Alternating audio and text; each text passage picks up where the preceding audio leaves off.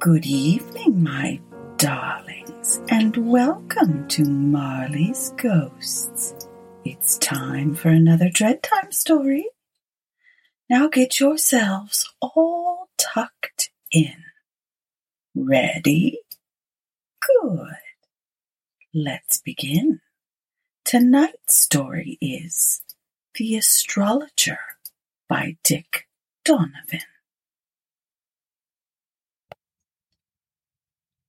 The Black Forest is rich in story and tradition of a weird and thrilling kind, but nothing can excel in ghastly horror that which is told of the sole heir of the once illustrious family of Di Vanoni.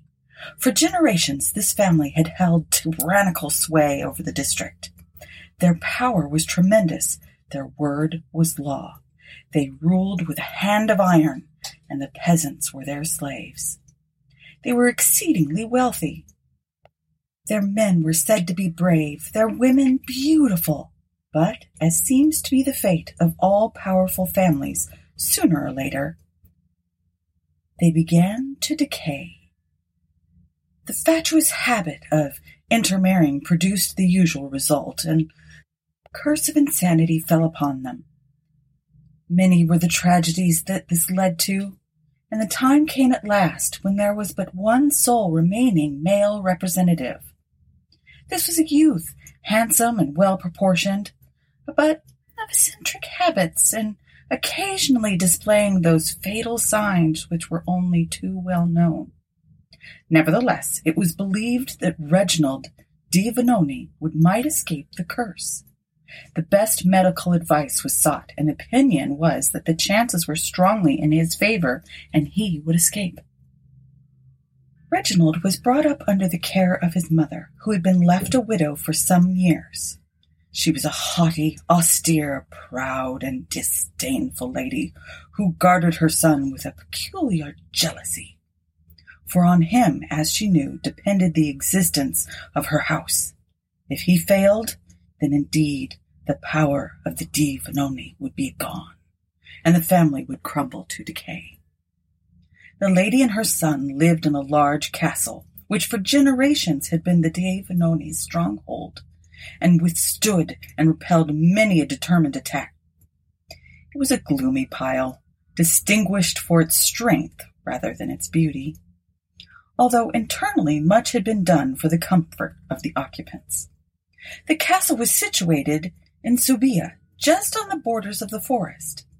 It stood on elevated ground, and anyone standing on the turrets commanded an immense panorama of great beauty. At some little distance rose the ruins of the once powerful castle of Rudstein. This had originally been the house of the Di Vanoni, but an evil genius seemed to enter into it, and for 2 or 3 generations such ill luck attended the family that they decided to desert the ancestral home. It was unroofed and left to the wind and weather, and the evil things that haunt the great forest. One tower was left standing only, as a sort of landmark. In the meantime, the new castle had risen, and here the family installed themselves. Here many of them paid the debt of nature, and here the last male representative was born. Here, in lonely grandeur, the widow mother lived, surrounded by a retinue of servants and retainers, and having for companion her one sister, a much younger woman of great beauty and lively disposition. She was known as Lady Hilda, and it was said that she and her sister by no means always in accord. She protested against the gloomy surroundings in which the scion of the noble house was being brought up, and she urged the madam to keep more company and relieve the castle, if possible, of the air of brooding melancholy which seemed to envelop it. But madam had her own notions. She wanted to mold her son after her own fashion. She was afraid of exposing him to evil influences. She would not depart from the traditions of her race. One day, when Reginald was about 6 years of age, a traveler came to the castle and begged for hospitality. It had been a terrible day, wild and stormy and wet. The traveler was a mysterious-looking man who seemed to have traveled far on foot. He was weary, wet, and hungry. He was a foreigner and spoke but a little German. He was invited into the servants' great hall where food and drink were set before him, and as night approached he was conducted to a chamber situated on top of the tower. That night a very violent storm, which had been threatening all day, burst over the country and did enormous damage. The thunder was terrific, the lightning incessant, the rain descended in a deluge. During the time that the storm was at its height, a female servant, hoping to glance from her window, which commanded a full view of the tower where the traveler was lodged, feared that she saw him walking about on the flat roof of the tower and exposed to the full fury of the storm. She declared that he had more the appearance of a fiend than a man, that occasionally he broke into wild laughter and ever and anon raised his hands aloft as if daring the heavens and defying the lightning. Frightened almost into a fit, yet fascinated, the woman watched him for some time, and at last saw him conversing with the arch-enemy of man himself. The following morning, the servant hurried to her mistress and told her this silly story. The outcome of ignorance, superstition, and fear. And she insisted that the traveler who had been entertained and lodged in the castle was an evil being, who held converse with the devil, and that unless he were put to death, some terrible calamity might result from his visit. The lady, who was only a degree or two less superstitious than the menial, was much impressed, for she lived in a district where superstition was rife. People traveled very little in those days, and the credence was given to the wildest and most outrageous stories. While a belief in the power of certain persons to hold communications with Satan was very common, especially in the Black Forest district. Indeed, even at the present day, when railways and telegraphs encircle the globe, natives of some of the remote districts in the forest still cling to this belief and have all sorts of charms to protect themselves against the malignant influence of witches, warlocks, and forest demons. Madame de Venoni had listened to the wild and weird story of the servant, summoned her major domo, and bade him bring the stranger to her. This was done. To the mistress of the castle, he was ushered into her presence. He bowed low and reverentially. She regarded him with something like awe, for truly he was a striking and remarkable man, and calculated to unfavorably impress anyone who was suspicious. He had a dark and swarthy face. His eyes were intensely black and piercing, his hair like jet. "Whence come you?" demanded the lady imperiously. "From Rhenish Prussia," answered the man proudly, and drawing himself up as if by gesture he would resent the manner in which she addressed him. "And whither go you?" "To Russia." "With what object?" "In search of knowledge." Madame was incensed by his proud air, and eyeing him suspiciously said, "Unless I am mistaken, you are a man of evil nature, and in communication with the enemies of the human race." The man laughed. "No, madame," he answered, "unless the stars that shine so gloriously in the heavens above are enemies of the human race, for it is from the stars I derive my knowledge." This apparently mysterious answer appalled the lady, for she left no doubt now that the man was a fiend, and she was about to summon her attendants and have him expelled when her little son burst into the room, followed by his aunt. The child was laughing merrily, and had come to show his mother some grotesque heads he had been drawing on a sheet of paper.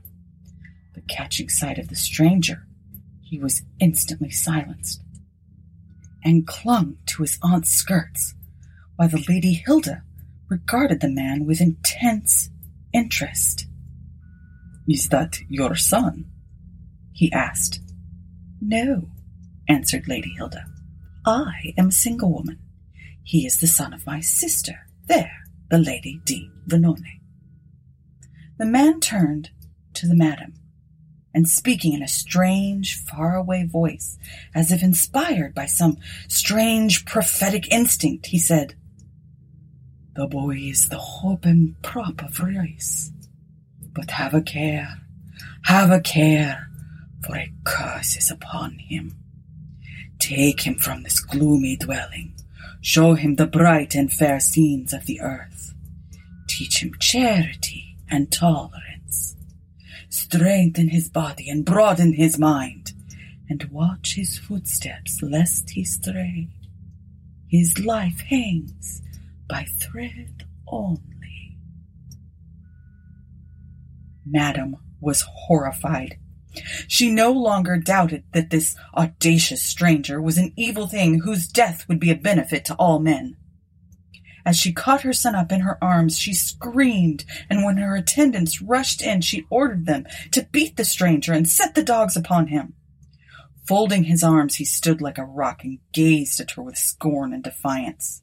But he was dragged from the apartment and roughly hurried down the great stairs to the courtyard, where a call was made to let the dogs loose. But at that instant, the Lady Hilda appeared upon the scene and interposed to save the stranger from the fury and violence of the menials. She ordered them to release him, and when that was done, she bade him depart at once, saying, "Your life, your safety depends upon the speed with which you leave this castle behind you. You have spoken well and truly, and your advice is the advice of a wise man. But ignorance and tradition are powerful factors. They are difficult to counteract." The man bent his knee, and taking Lady Hilda's hand, kissed it gracefully, saying, "I thank you, lady, and do not doubt that this generous act of yours will go unrewarded. I pray you let me have a word with you out of earshot of these human wolves, who seem to be panting to rend me to pieces." Unmindful of the angry looks darted at her and the menacing attitude of the menials, she retired for a moment or two to a corner of the courtyard with the stranger, who, availing himself of the opportunity, said, "Have you the courage to meet me alone in the forest, in order that I may give you some information?" "Yes." "Good. Meet me then tonight at the tower of the ruins of Rudstein, as the moon rises. No harm shall befall you, but goodwill will come out of it." She pledged herself to meet him. Then she ordered the gates to be thrown open, and the man departed, followed by the jeers and taunts of the people.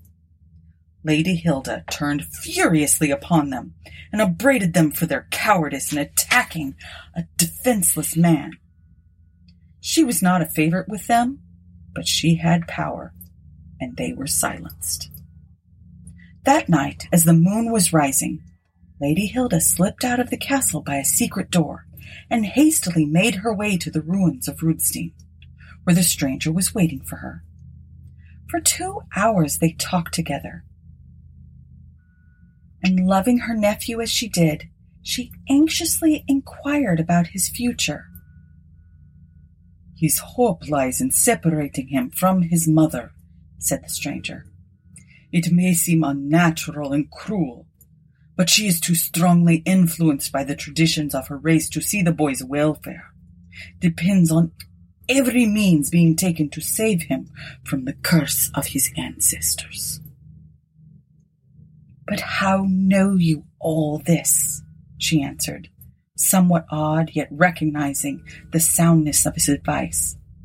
"I read it in the stars," he answered mysteriously. "They are wondrous books in which the past and the future of men can be read for those who have eyes to see." Many more questions were asked and answered, and Lady Hilda returned to the castle deeply impressed by the strange man's manner. Again and again she visited him, and his influence over her became all-powerful. Of course, these visits were secret ones, and she kept her own counsel. The stranger took up his abode in the tower, where there was no fear of his being disturbed, for people had a dread of the ruins, and they said they were haunted. Lady Hilda procured him books and other things that he said he wanted, and she kept him supplied with food and money. During the time that this was taking place, she was urging her sister to quit the castle, retire to the capital, and there bring up her son in the shadow of the court. But this mother strenuously refused to do so, while the ill feeling between her and her sister increased. At last, Lady Hilda disappeared, and with her, her nephew. She was ultimately traced to Cologne after some months' absence, and she and the boy were brought back. Within a week of her return, she was found dead in her bed.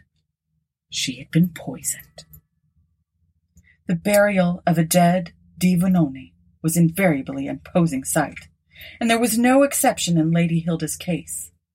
None of the mummery and pomp and ceremony were admitted, and for 3 days the body lay in state in the great hall, and those who were entrusted with watching the corpse at night averred that one night, as the great bell of the castle was tolling the solemn midnight hours, a peculiar, dark-eyed man suddenly appeared. There was something so weird and strange in his appearance that they were dumbfounded with horror, and their horror was increased when they saw him lift the shrouded corpse from its coffin and press it to his breast and kiss it and lavish upon it all the manifestations of extreme love and affection. At last, he replaced the body and disappeared as mysteriously as he came. This wonderful story soon spread from lip to lip with additions and exaggerations, and great was the consternation when, as the unhappy lady was being borne to the burial vault of the Di Venone in the neighboring church, the remarkable stranger was recognized amongst the crowd. He seemed bowed in sorrow, but when an attempt was made to seize him, he avoided it, and as everyone declared, made himself invisible. Years passed away. Reginald Di Venone grew into manhood. He'd become a self-willed, passionate, gloomy man who avoided his mother, now an old and decrepit woman, and made no secret of the fact that he disliked her. For a long time he had abandoned himself to the pleasures of the chase, and tried to give some color and tone to his gloomy and monotonous life by a riotous living. One evening he had been out hunting, and having got separated from his followers, he was returning alone when, on reaching the ruins of Rudstein, his horse shied, and Reginald beheld a weird-looking old man standing amidst the ruins. His hair was white, and he had a long grey beard. "Who are you?" demanded Reginald boldly, for he was courageous and daring to recklessness at times. "One who has watched you from childhood, and would speak to you into your words of wisdom. Make your horse fast to that tree and follow me." Curiosity, no less than some spell which he seemed incapable of resisting, prompted him to do the bidding of the stranger, which led the way up to the moldering stairs of the tower. On arriving at the top, he threw open a door and revealed an apartment, the floor of which was strewn with books written in strange characters. In one corner stood a large vase engraved with the signs of the zodiac and encircled by mysterious letters. A huge telescope was placed in the center of the room and pointed through a small aperture in the ceiling. As the old man entered, he took up an ebony wand from a table near, and with it drew circles in the air. Then, turning to Reginald, said solemnly and in a warning voice, "Man of ill-starred fortune, you were born under an unlucky planet, and your future is involved in darkness. But for the sake of her whom I loved, your aunt, the Lady Hilda, I would save you from your doom." Reginald laughed somewhat scornfully. Although he was not without superstition, he placed little faith in the wild stories which he had heard from his childhood. And he was in the habit of saying that there was little that was called supernatural that could not be explained by natural laws. "Now I remember you," he exclaimed. "Years ago, when I was a child, you came to my mother's castle. You frightened me then, and strangely impressed me." "And yet, why should that have been?" asked the stranger. "I was a simple student of the occult and was traveling the world in quest of knowledge. I had heard something of your family. I knew the curse that rested upon your house, and even then I would have tried to avert it. But your mother would have set her dogs upon me as she set her menials. To your aunt I owed my life, and my love for her grew. By my advice she took you away to the capital, but that act cost her life. For her sake, I would now save you. Since her death, I have made long journeys into different countries, but have always been drawn back here by some influence I could not resist. My days, nay, my hours are numbered, but before I join the sweet Lady Hilda, I would render you a service." Reginald was far from impressed, and laughed again, saying, "It is kind of you, but suppose I decline your good offices. Indeed, I am capable of taking care of myself and my fortunes, and, frankly, do not desire any service at the hands of a half-witted impostor, as I believe you to be. For myself, I have no belief in either God or devil. Therefore, am not likely to be frightened by anything you can tell me or anything you can do." The old man's face assumed a look of sorrow and distress, and speaking in a voice that betrayed his emotions, he said, "Sad indeed it is that you should lack reverence, but have a care, have a care. I warn you against infidelity and against those sins which, if indulged, will bring to you ruin. Listen, I say, and take heed. The star of your destiny already wanes in the heavens, and the fortunes of the proud family of the Vinoni must decline with it. When the stars shine tonight, look to the west, and you will see a planet, distinguishable by its unusual brilliancy. Look to it, I say, and let your thoughts wander from it to the God who rules the universe, and to him put up your prayer of repentance and cry for light and guidance. But should you see a dull red meteor shoot across the face of your star of nativity, it will be a sign that a deed of blood will be done, and you will perpetrate it." For a moment or two, Reginald was really impressed by the awe-inspiring tone and manner of the old man. But once more he broke into scornful laughter and said, "If this is all you have brought me here for, you do but waste my time, and I will depart." "Go," answered the old man. "You pronounce your doom. But let me exact a promise from you. On the night of the 3rd day from now, return to this apartment, and, if you find me dead, give my body Christian burial." "Yes, you shall have burial, as one of my dogs should," replied Reginald. "But since you are an unwelcome tenant in this ruined tower, which is part of my property, I shall give you instructions and have you driven away. However, as you confess to having liked my aunt, whom I loved better than I loved my mother, I will see that you do not want. You shall be furnished with means sufficiently ample to enable you to live where your inclinations prompt. Only, you must quit the tower. This is my living place, as it is to be my death place, exclaimed the old man. And again, I charge you, return in 3 days, or fail at your peril. Reginald was exasperated. His temper was roused now, and he thought the old man was defying him, and he strode hastily from the room, hurried down the stairs, and flinging himself on his horse, galloped to the castle with the intentions of getting orders to eject the strange old man from the tower at once.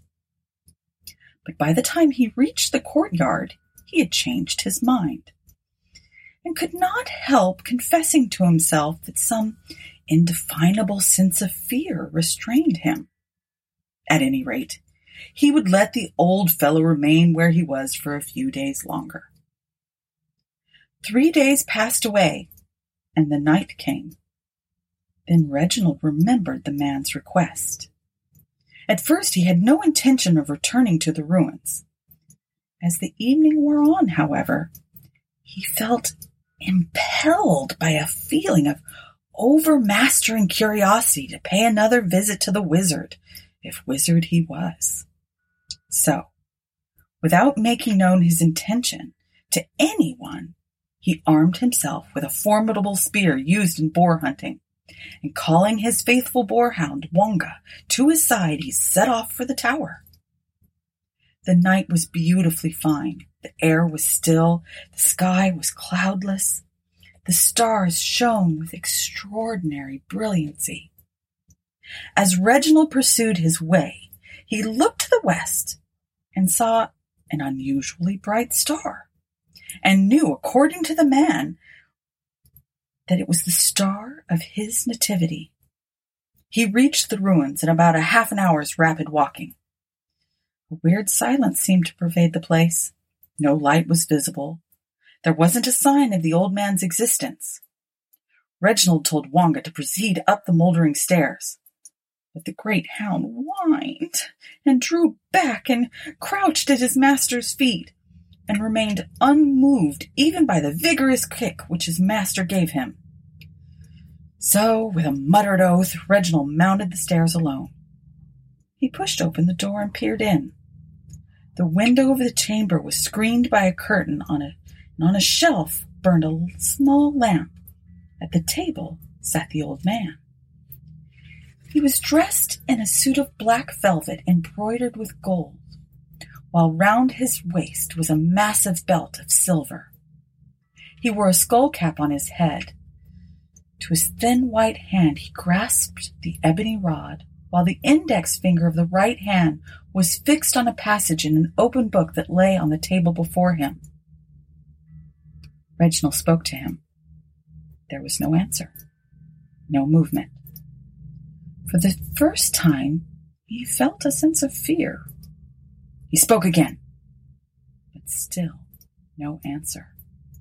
He advanced a few steps into the room. "Do you not see I am here?" he exclaimed. The old man rose up, not as a living being, but like a mechanical figure. The face was the face of a corpse. The eyes were dull and glazed, but for an instant they lighted up the sky and turned upon the speaker. The light faded immediately, and without a sound the old man sank to the floor, dead. The situation was so weird, so ghastly, so dramatic, that Reginald's fears were now fully aroused, and with a suppressed moan of horror he turned and fled.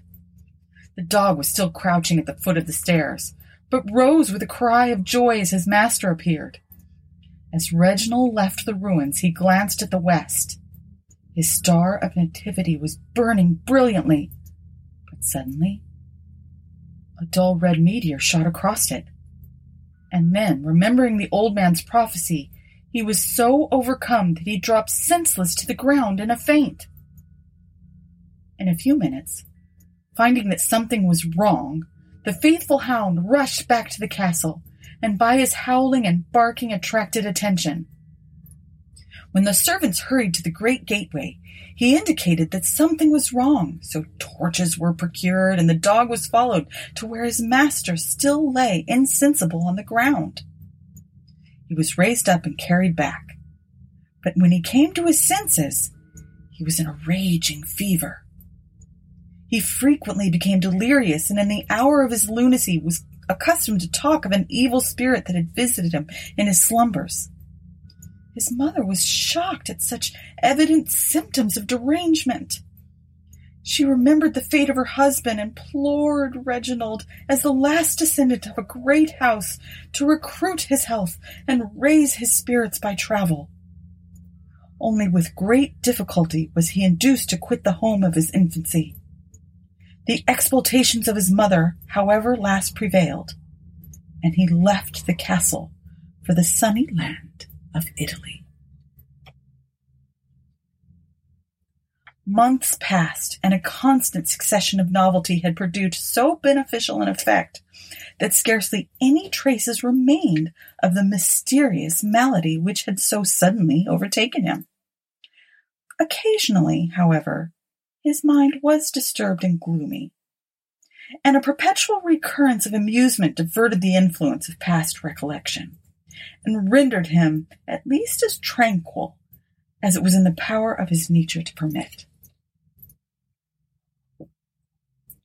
He continued for years abroad, during which time he wrote frequently to his mother, who still continued at the castle, and at last announced his intention of settling at Venice. He had remained but a few months in the city when, at a gay period of the Carnival, he was introduced, as a foreign nobleman, to the beautiful daughter of the Doge. She was amiable, accomplished, and endowed with every requisite to ensure permanent felicity.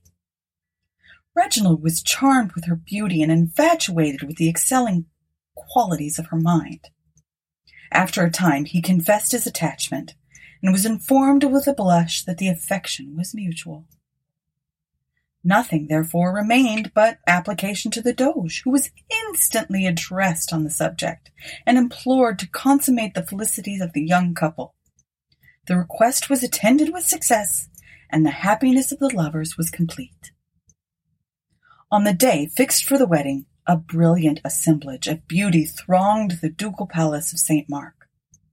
All Venice crowded to the festival, and in the presence of the gayest nobleman of Italy, Reginald, Count d'Avone, received the hand of Marziella, the envied daughter of the Doge. In the evening, a masked festival was given in the palace, but the young couple, anxious to be alone, escaped from the scene of revelry, and hurried in a gondola to the old palace that had been prepared for their reception on the Grand Canal. It was a fine moonlit night. The stars were reflected in the silver bosom of the Adriatic. The sounds of music and sweet voices singing, mellowed and softened by distance, were wafted to them on the gentle breeze. Venice seemed to glitter with tens of thousands of lamps, and the gondoliers they passed and repassed uttered their peculiar cries. The young couple felt supremely happy, and they directed their boatmen to propel the boat leisurely along, that they might enjoy the enrapturing beauty of the scene. For Venice, the sea-set jewel, had never looked more beautiful, and the languid air of the summer night begot a delicious sense of dreaminess and a forgetfulness of the pain and misery of the world. As Reginald lay back with his head pillowed in the lap of his bride, he happened to turn his eyes to the west, and there beheld his star of nativity as brilliant as ever. Instantly his mind reverted to that awful night when the old wizard died, and he remembered the dull red meteor and the weird prophecy. He became so agitated that his wife was alarmed and inquired the reason of it. But he only laughed and said it was merely a passing memory that disturbed him, and soon her kisses and caresses restored him to serenity. The succeeding 6 months were uninterrupted by a single untoward incident. He passionately loved Marciella, and was beloved in return. His rough, uncouth nature had been soothed down and refined by his wife and the society in which he moved. He felt supremely happy, and though at times a remembrance of the awful night in the ruins of Rudstein disturbed him, he managed to shake off the influence and find a soothing balm in the caress of his young bride. One day, however, there came to him an urgent message to repair to his birthplace without delay, as his mother lay at the point of death. Although he had never borne her any very strong affection, he felt it was his duty to obey the summons, and so, in company with his wife, he journeyed with all speed to the Black Forest. On reaching the castle, he found that his mother was already in the throes of death and delirious. As soon as he entered her presence, she rose up in her bed, without seeming to recognize him, and cursed him for being an unnatural and unfilial son. It was an awful scene, and affected Reginald in an appalling manner. Without recanting a word, or indeed noticing him in any way, she fell back on her pillow and expired. For some days Reginald was prostrated, and when his gentle and loving wife tried to soothe and comfort him, he repulsed her furiously until she was broken-hearted. But when he recovered his senses, he lavished caresses upon her and gave every manifestation that he loved her devotedly. A few days later, however, he was wandering with Marciella through a picturesque and beautiful part of the forest, when they seated themselves on a bank overlooking a stream. For some little time Reginald remained absorbed in thought.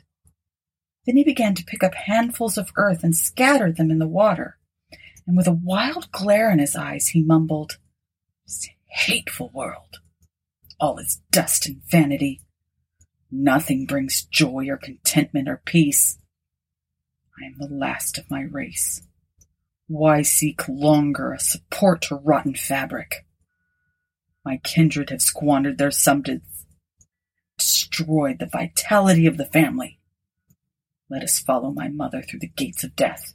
Come, give me your hand, Marciella, and we will die together." His wife was horribly alarmed, and she used every endeavor to soothe him. Presently he grew calmer, and rose, and allowed her to lead him away. They continued to wander further afield at his request, until night closed and the stars were burning. Brilliant above all the rest shone the fatal western planet, the star of Reginald's nativity. He gazed at it for some time with horror, and pointed it out to the notice of Marciella. "The hand of heaven is in it," he mentally exclaimed, "and the proud fortunes of Venoni hasten to a close." At this instant the ruined tower of Rudstein appeared in sight, with the moon shining fully upon it. "It is the place," resumed the maniac, "where a deed of blood must be done, and I am fated to perpetuate it. But fear not, my poor girl," he added in a milder tone, while the tears sprang to his eyes. "Your husband cannot harm you. He may be wretched, but he shall never be guilty." Although Marciella was dreadfully alarmed, she concealed her feelings as much as possible, and induced him to hurry back. When he reached the castle, he looked ghastly ill, and going to bed, sank into a sort of coma. Night waned. Morning dawned on the upland hills of the scenery, and with it came a renewal of Reginald's disorder. The day was stormy and in unison with the troubled feelings of his mind. He rose with the dawn, and without a word to anyone went off into the forest, nor did he return until the evening. Distressed beyond measure at his absence, she waited in dread suspense for his return, and sat at her casement gazing across the vast expanse of the forest, which the westering sun was now flooding with a crimson light. Suddenly her door flew open, and Reginald made his appearance. His eyes were red and seemed to blaze with the light of madness, while his whole frame convulsed as if he suffered from agonizing spasms of pain. "It was not a dream," he exclaimed. "I have seen her, and she has beckoned us to follow." "Seen who? Seen who?" asked Marciella, alarmed at his frenzy. "My mother," replied the maniac. "Listen while I tell you a strange story. I thought as I was wandering in the forest, a sylph of heaven approached and revealed the countenance of my mother. I flew to join her, but was withheld by a wizard who pointed to the western star. On sudden loud shrieks were heard, and the sylph assumed the guise of a demon. Her figure toward an awful height, and she pointed in scornful derision to you. Yes, to you, my wife. With rage she drew you towards me. I seized, I murdered you, and strange cries and groans filled the air. I heard the voice of the fiendish astrologer shouting as from a charnel house. Your destiny is accomplished, and the victim may retire with honor. Then I thought the fair front of heaven was obscured, and thick gouts of clotted, clammy blood showered down in torrents from blackened clouds of the west. The star shot through the air, and the phantom of my mother again beckoned me to follow." The maniac ceased and rushed in agony from the apartment. Marciella followed and discovered him leaning in a trance against the wainscot of the library. With gentlest motion, she drew his hand in hers and led him into the open air.